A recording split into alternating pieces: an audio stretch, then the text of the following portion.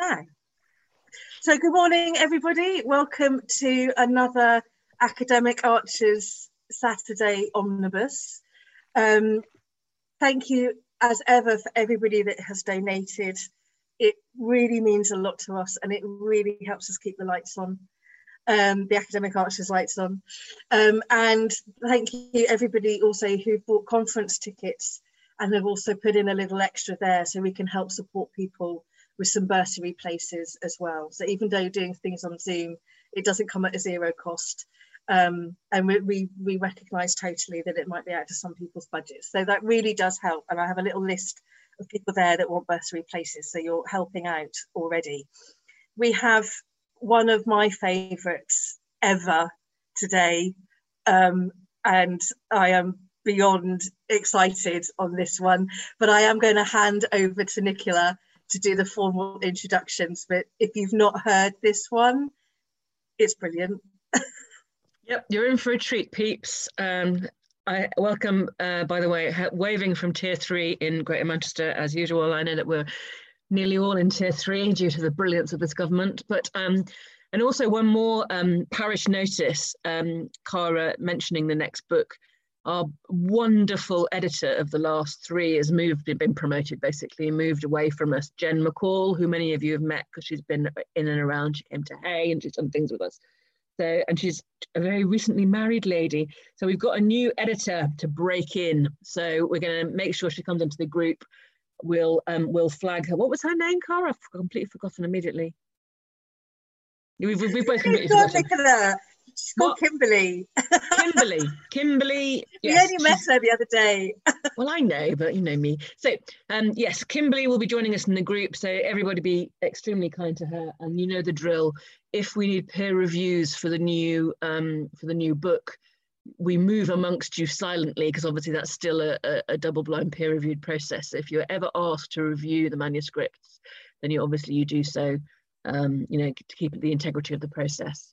Speaking of integrity, we have got amongst us an extremely important professor, Maggie Bartlett, this morning.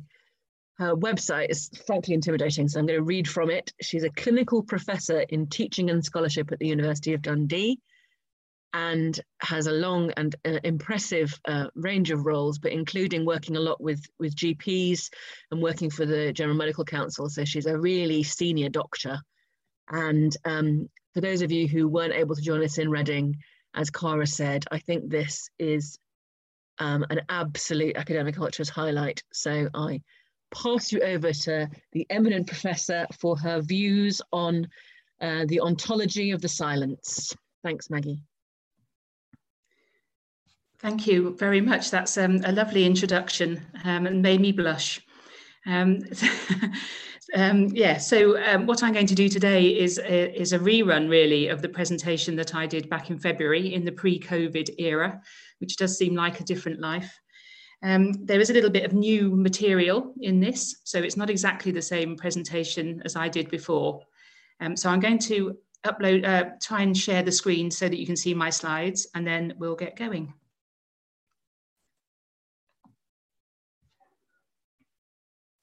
Okay.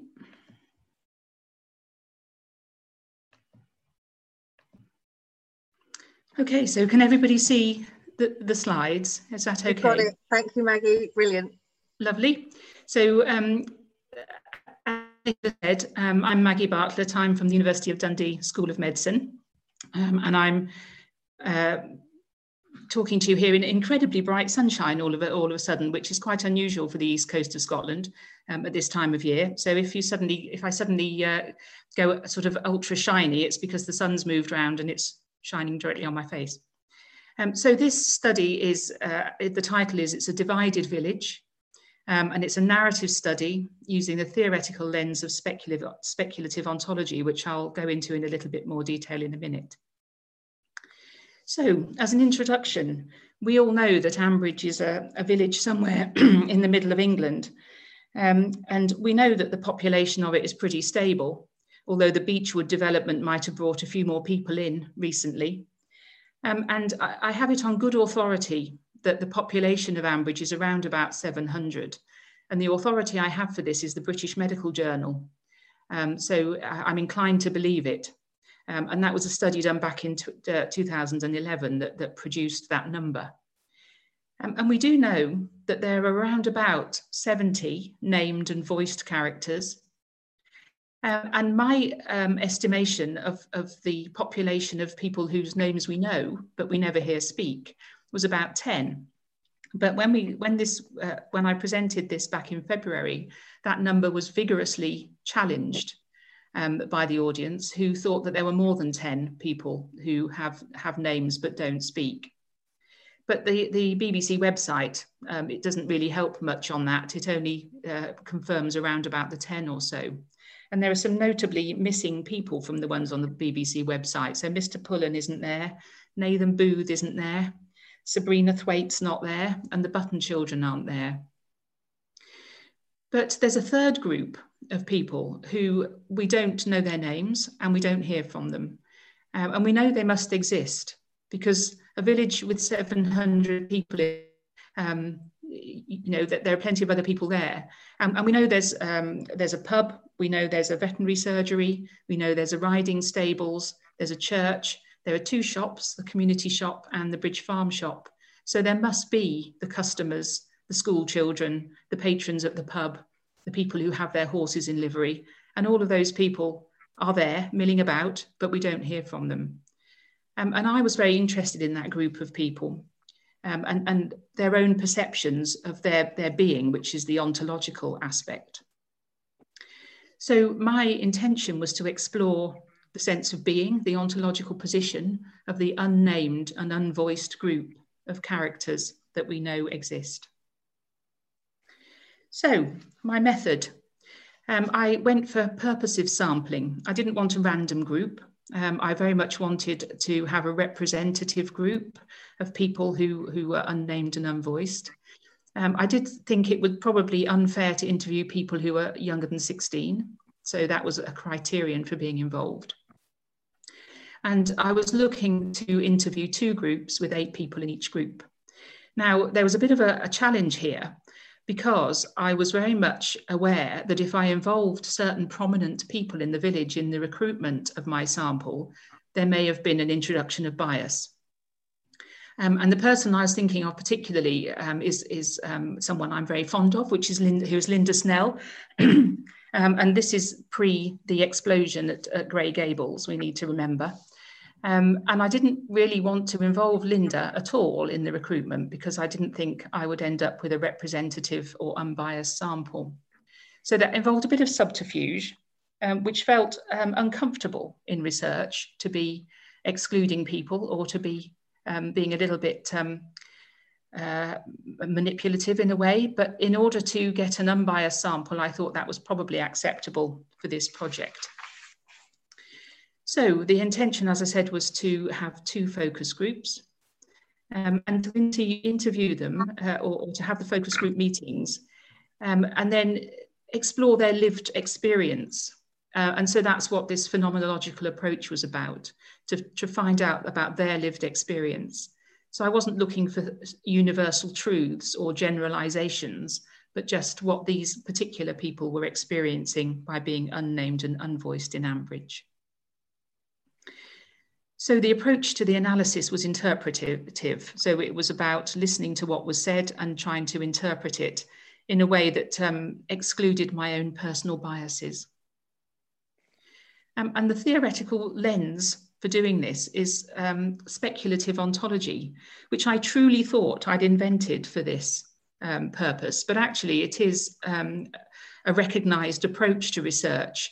And it's a kind of metaphysical thing where you can't prove scientific truths using biological scientific methods. It's more about interpretation and trying to extract information from data which is interpretable rather than being firm and solid.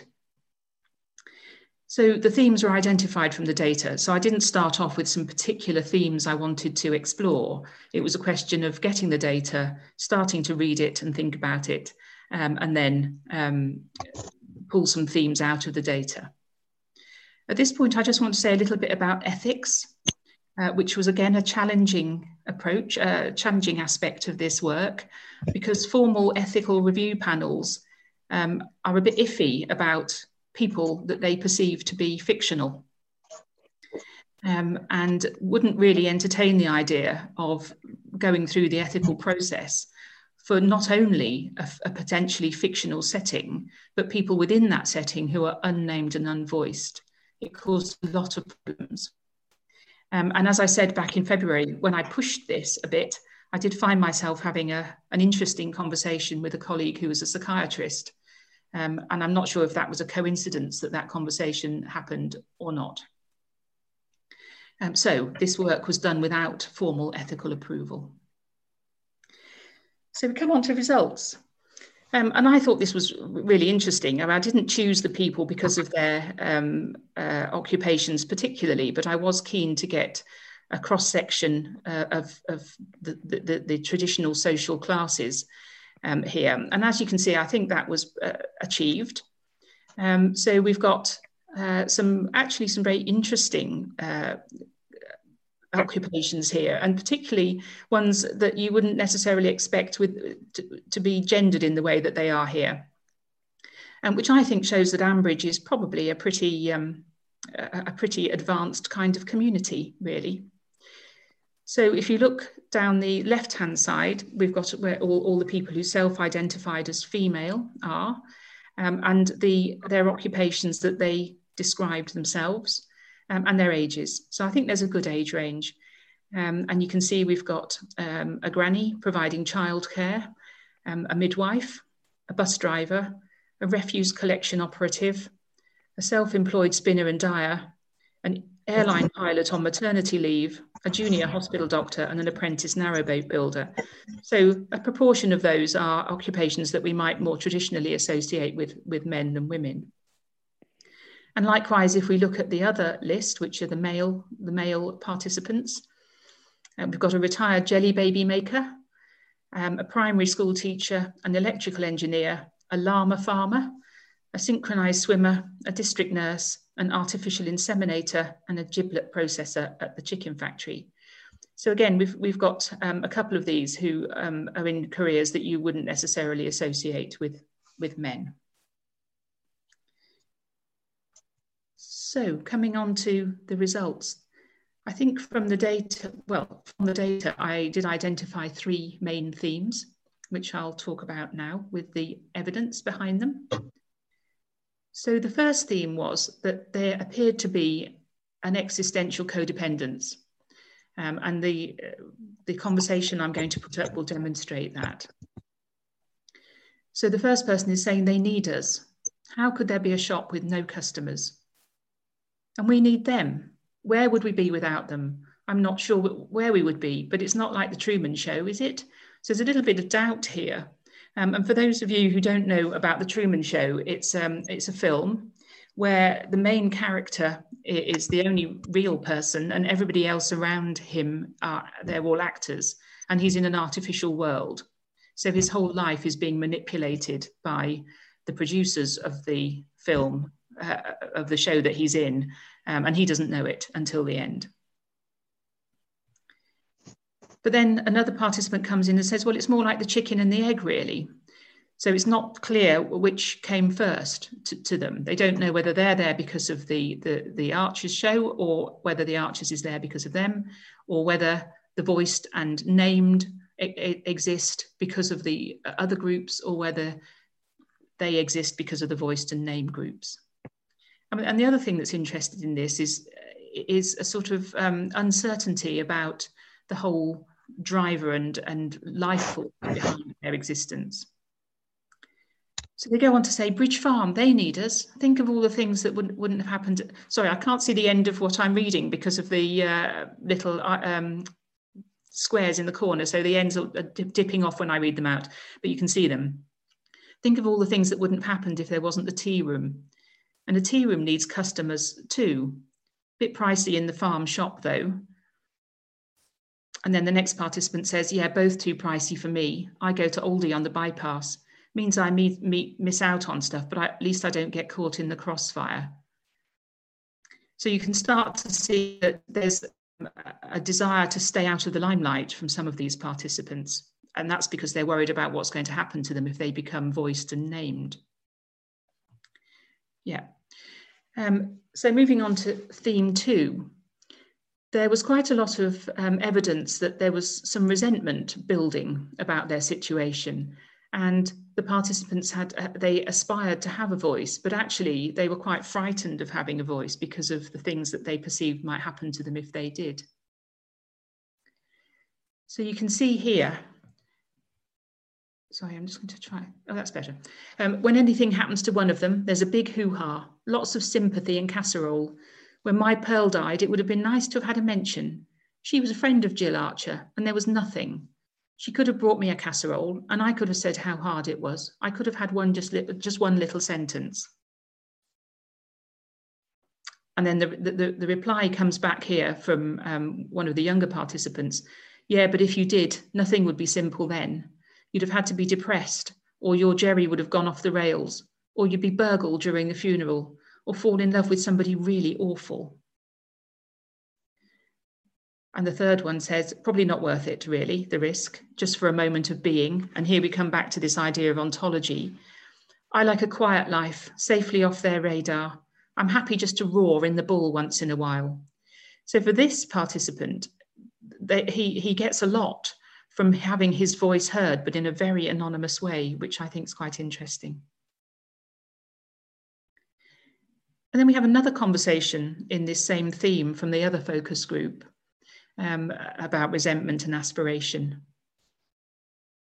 And this resentment's building here. When good things happen, they don't come up in the gossip.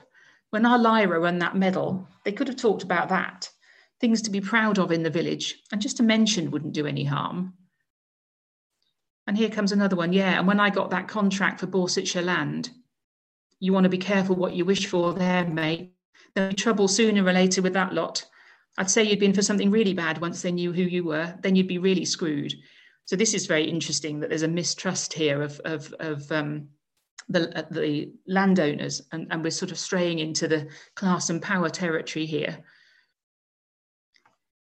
And there's this rather plaintive comment from another participant. It would be nice just now and then to be a little bit known, not enough for bad things to happen. Them not knowing anything about you when they know so much about the others. And it's hard having to wait so long to get served in the shop or the bull because that Jim Lloyd's having a rant, or Kenton and Jolene are having some kind of drama, when all you want is a quick loaf or a G&T. I feel like a second-class citizen. No, actually a third-class citizen sometimes. So here we've got a reference to a sort of parallel class system being perceived by the participants, where the named and voiced are the first class, the named and unvoiced are the second class, and the unnamed and unvoiced may be being perceived as the lowest of the classes. The third theme is an interesting one where quite a lot of empathy is expressed for the named and unvoiced. And this is very clearly expressed in this first statement. The thing is, the minute they know who you are, you're in for something. That's the price you pay. And what I think is interesting about this statement is this they. And it's really not clear throughout the whole project who this they is. We don't know if it's the BBC, or if it's the script writers, or if it's the audience. And one of the things I was wondering was if this is some sort of conflated theistic force of the creator, but they're not able really to specify who their creator is. But there's just this rather mysterious they out there that they realize that their lives are directed by. So the next participant comes in and says, yeah, or you get taken the mickey of. Yeah, like poor old Mr. Pullen. Yeah, or that woman Alistair Lloyd slept with a while back. And you don't get to say anything about it at all. What about the Button girls? They're at risk, I'd say. Do you think their parents know? Should we make sure they do? We should do something. And here you can see is the first seeds of some sort of rebellion, that it's unfair that some people are named and unvoiced, and so bad things happen to them, and they've got no right of response or self-defense or being able to explain themselves in any way, stand up for themselves. And then this last response is really very interesting, that somebody's saying, no, we can't do that. That's not right at all. They really don't think they've got any power here to intervene in this situation, and want to leave things as they are. And again, this starts to be an issue perhaps of a sense of power or powerlessness. So this is some more information on that theme that came from the second focus group. And sorry, there's quite a lot on this slide, it's quite small. But they start to talk about Frida Frey, who I'm sure everybody here remembers as being an unvoiced but named character who died in very emotional circumstances linked to the flood, which Rob Titchener was so involved in. And that's quite unusual for a named and unvoiced character, for them to have something so major happen to them. They tend to be the named and voiced that have these things happen. But I guess in this situation, it was Bert, Frida's husband, who was named and voiced, who was the main character. And so perhaps what happened to Frida was really actually happening to Bert. And this is an interesting discussion, I think, this one. So it was Frida Frey I felt sorry for. She had to put up with Bert's poems all those years and never got a chance to let off steam about it. And TR is an airline pilot, which is significant, as you'll see later on. And then she goes on to say, yeah, and then she had to die. So nobody will ever know how she felt about the poems or anything, really. She was going to die. Would anyone have told her? That would be hard, but they must have known, so they should have. And AM is a junior doctor, so has got obviously some very strong opinions about how people are communicated with when they're towards the end of their lives. But again, this rebellion is growing here, that there's this resentment that a character is being manipulated or directed by this unknown force, and it's not fair. So PO comes in and described herself as a granny doing childcare, but actually PO, before she retired, was a vet. And PO says, yes, then if it was me, I'd have insisted. One little speech is what I'd have demanded, just before the end. I'd want everyone to know I was proud of his poems. If I was, that is, which I suspect she wasn't actually. That's probably why they didn't tell her, and why she wasn't allowed to speak. But we and they don't know if she was or not. No one can ever know that now, and that's really sad. Yes, and really, really unfair. I don't want that to happen to me. What can we do about it? So again, there's this urge coming through to intervene, to make a difference to the situation. But then you'll see, again, a pulling back from that in the last bit. You want to leave that alone. It'll just mean trouble for you and your little one. And just think about what you do for a living. Plenty of drama possible there.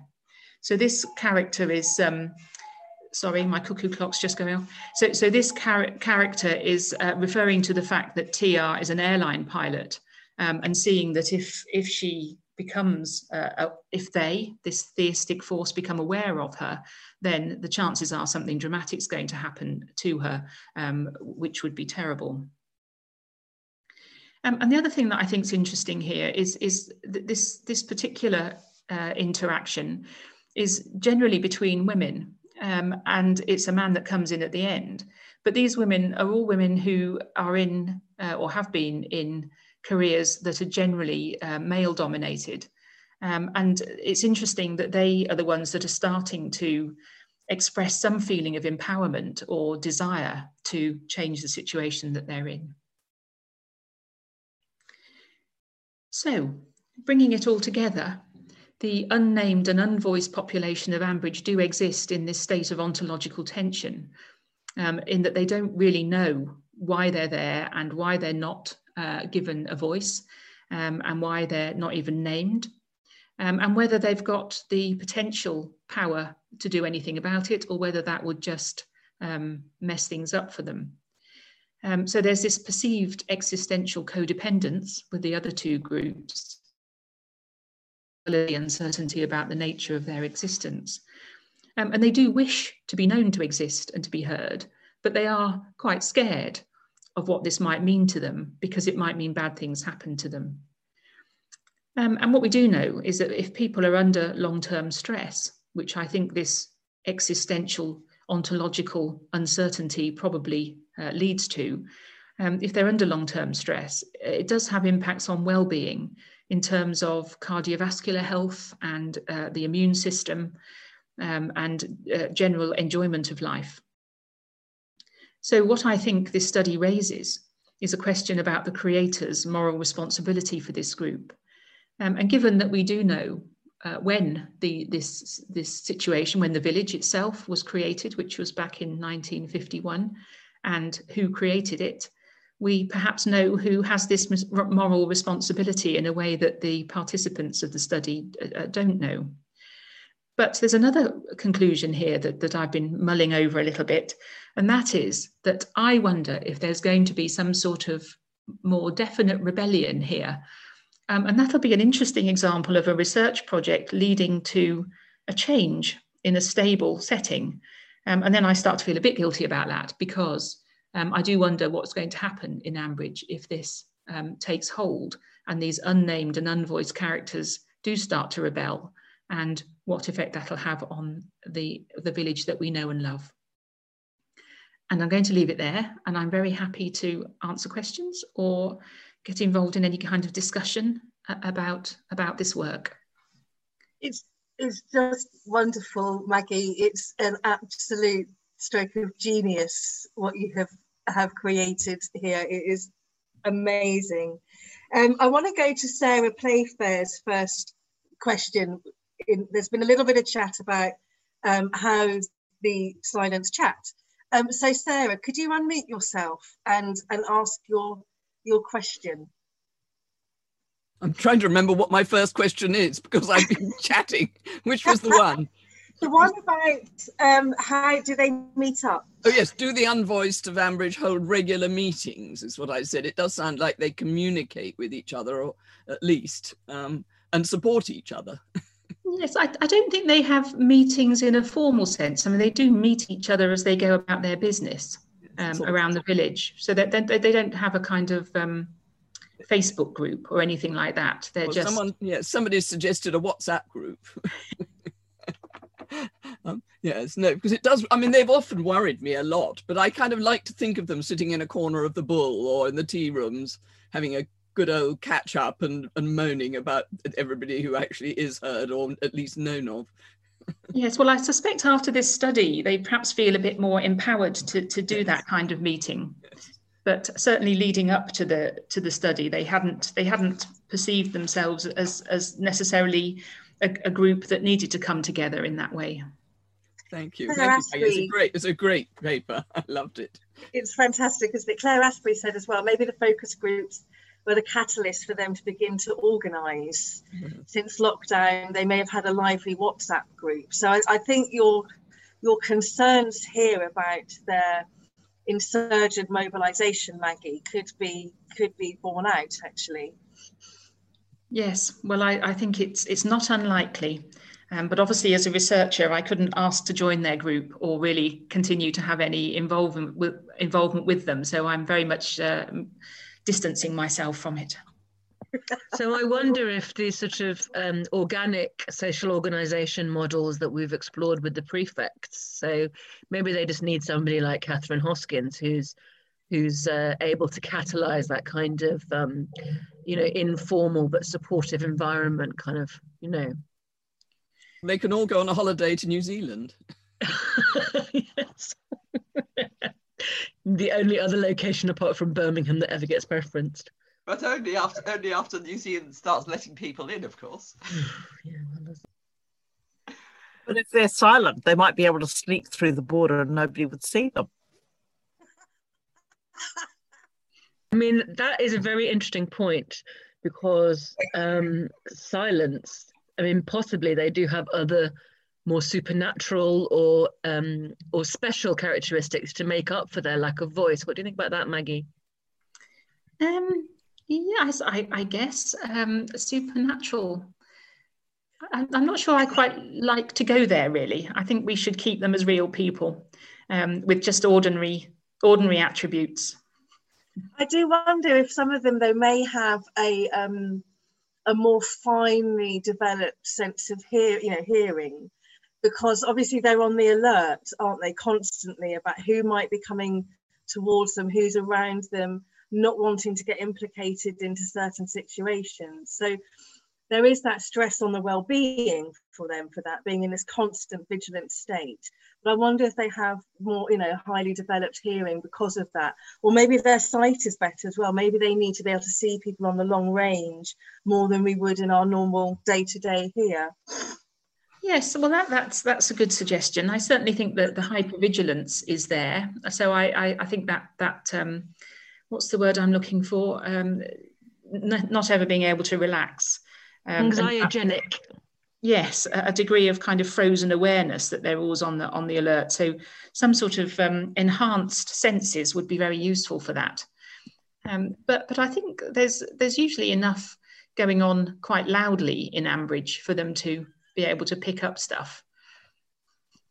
So Karen has arrived, having collected her Christmas venison, to ask, philosophical question of the day: does silent mean invisible?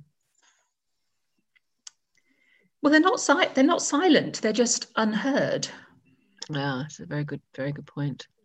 And none of, I guess, really for all of us, all of the characters in the Archers are invisible because we don't see them, do we? So I think it's the voice here that's the key thing, rather than the visibility.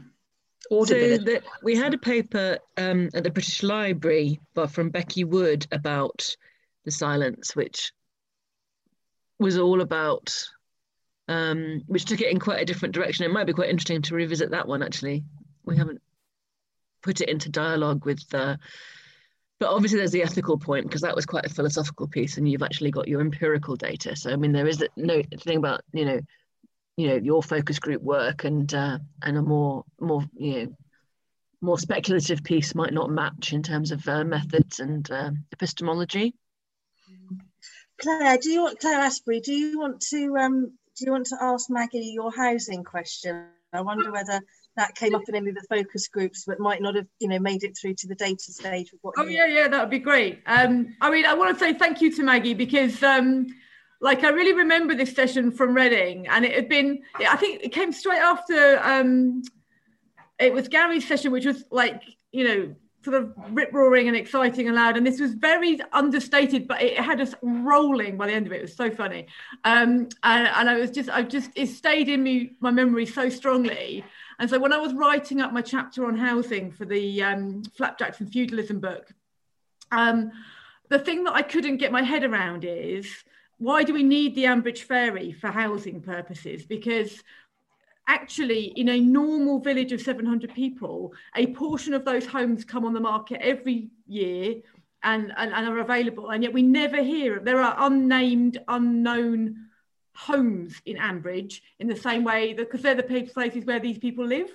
Mm-hmm. And so it gave me pause to think about why none of those homes seem to come available for anyone. We only ever have the homes that we already know about. They are the only ones that count for any of the voiced characters. So it's like they can only move into each other's homes, and they're very rarely any new ones, even though we know that they're there, and we know that any number of them must come available in any one year. Like, how many of the council houses around the Green are still council houses, for example, and why hasn't any of them become available to let, well, in all the years that Emma's been looking?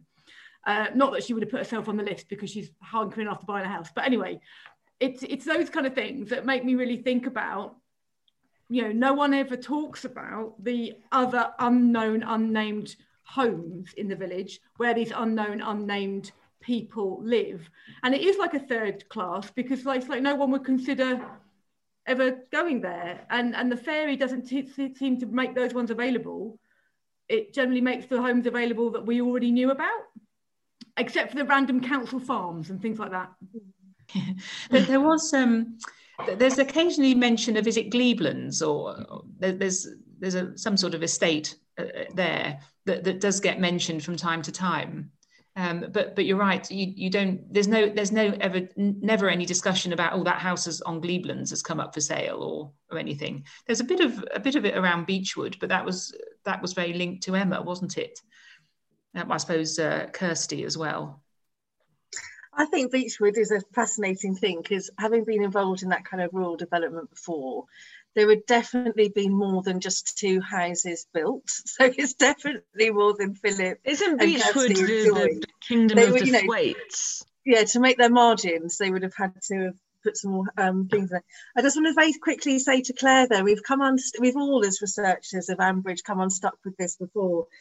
But you use that classic word of normal. In a normal village, it would be like this. Of course, we can't apply that to the Ambridge situation. And it does make data collection and hypothesis really, really difficult to our study. Nicola, were you going to say something? I was just saying in response to your... I'm completely forgotten now because I'm now... Oh, yes. Isn't Beechwood where the Thwaites are and the Buttons? No. Where are the Thwaites, Felicity? You're very clear. I think they're at Gleeblands. I think they're in Gleeblands. I think they're in Gleeblands. Yeah, that's what I meant. That's what I meant. Gleeblands is where the Thwaites and the Buttons are. Are the Buttons there as well? I've always thought Gleeblands was a slightly more Poncy development rather than the Buttons. Interesting point. The Buttons ain't no Ponces. And also in Beechwood, wasn't there some mention at some point a few months ago about badly behaved families in Beechwood? Yes, there was. You're right. And Claire's just put into the chat, Beechwood had 18 homes. Yeah, and there's certainly I think it was Tony or somebody was complaining about the behaviour of kids. Oh, yeah. Yeah.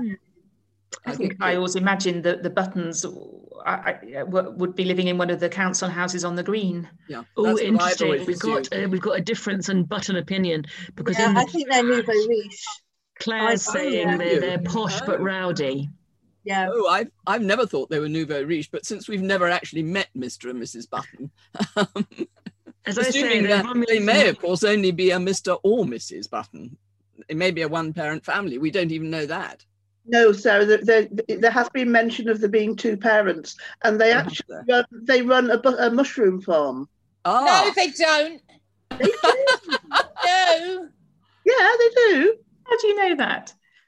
A few years back. Are you sure it's not because of Button mushrooms? No. Sally's saying something different. It's the county fungi officer. What? Borchester County Council fungi officer. Who's talking right now? Me. Sally? Oh, Sally's there, yeah. Are you serious? Yes. The county fungi officer. It has been said. He was on Susan's radio programme back in September. No, that recently. Yes, how can we all not know? I missed that. It was. She mentioned it. Listen. Up on all these little tiny bits. Sally is never wrong, but the fact that the rest of us are all totally oblivious. Say it again, just for the tape. Mr. Button. Mr. Button is the Borsetshire County fungi officer. Well, I mean, it's all very well and good, but what about the jelly baby maker? Oh, well, the jelly baby maker, well, he definitely lives on Gleeblands. Definitely. He's got a nice little bungalow right at the end. Good. Well, I don't know if any of them live in Beechwood. Completely slipped. Sarah, please. No. Sorry, I was just saying, do any of them live in Beechwood? Yes, I think the airline pilot does live there. And in fact, the junior doctor, they live there. They're neighbours, very, very friendly with each other. Good to hear. Thank you. It's almost like they should have a radio drama. It's interesting, isn't it? No, I don't think that would catch on. There's also the old people's bungalows in Manor Court. Oh, yes. That's where Mr. Pullen used to live before he died. Oh yeah, didn't anyone notice when Alice was going into detox, she said that she had Granny P's locket? Yes. I know Catherine's now is hopping. Yeah. Yes. Yeah. I was about to put something into Facebook to say, how would Alice end up with Granny P's locket? Because normally Granny P is Peggy's mother. So Yeah. Peggy's mother would... Oh, you've gone quiet again. The host muted me. Sorry, that was a mistake. Sorry. So first of all, Peggy would have had to decide whether Jennifer or Lillian got it. Yeah. And then once Jennifer got it, because then she'd have to decide which of the daughters got it. And why would you give it to Alice? Wouldn't Alice you normally stole give it from Jennifer. This needs backing up with proof. She stole it. Well, because you normally it would go to an older daughter, not to Alice. I heard that too, and I my ears pricked up, and I thought, what's she doing with Granny P's locket? Come along and make your case about theft. It's a robust accusation. Yes, I think Debbie should have got it. I would have expected the older daughter to get it. Would it not be maybe Peggy decided to give it to Alice for her wedding or something like that? I think that's perfectly possible. I don't think. Maybe Granny P was dripping in diamonds. I mean, you just don't know. I think Alice got it because nobody else wanted it. But if she didn't, she just took it because she's that sort of person. Maybe she was lent it for her wedding as though something old and then never gave it back. I mean, nobody could have prefigured. No, her wedding was in Vegas, wasn't it? It was all Vegas. Yeah. You know. I think it's perfectly feasible that Peggy just gave it to Alice. Honestly, I don't see the problem. I think Granny P would definitely have had more than one thing. Well, I'm not sure. I don't think she would have had too many things. I mean, she was a fairly down-to-earth woman. I don't think she would have had a huge amount of jewellery. This is a good point. But once again, speculating on the jewellery cabinet of the long dead would be crazy when we're actually talking about speculating on the lives and times of the silent and unvoiced. So let's focus, people. Come on, let's not get silly now. I do like what you said, Maggie, about the the moral responsibility, the duty of care that the creators, however that might settle in those silent characters, the silent mind, but they do have a duty of care over this. And I think that's a question that we should ask Kerry when we speak to him at conference, actually, because I don't think that would be a question that's been put to him before. About there's a lot about this that's lies. Do they have an ethics panel at the BBC, for example?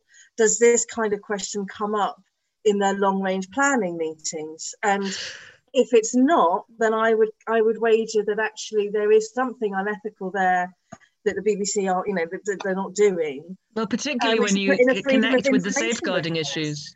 Yeah, exactly. The safeguarding issues for the button girls, if they're not being properly considered, Yeah, we should put in an FOI if we don't get a satisfactory answer from Kerry.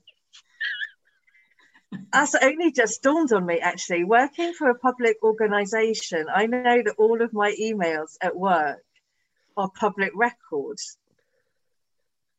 So I wonder if Kerry's are, or any of the script writers are as well. The poor man. And we could put in an FOI. But I also know in FOIs you can just redact pretty much everything.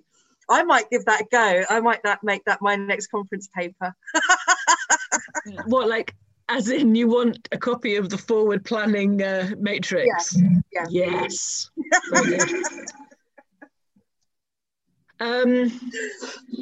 Well, where to go next? I mean, as I say, my grip on reality is loose this morning, people of the world. Pam, can you speak? You're shaking your head and laughing. You've been very reactive in your tree. But I will stop the recording now, and we can then go into more general chatter Oh yeah, things could really degenerate from here. They could really degenerate. Absolutely, I know. People listening to this must. So just last claps for the wonderful Maggie Bartlett. Thank you so much. Thank you so much, Maggie. It's absolutely brilliant. I'm glad you enjoyed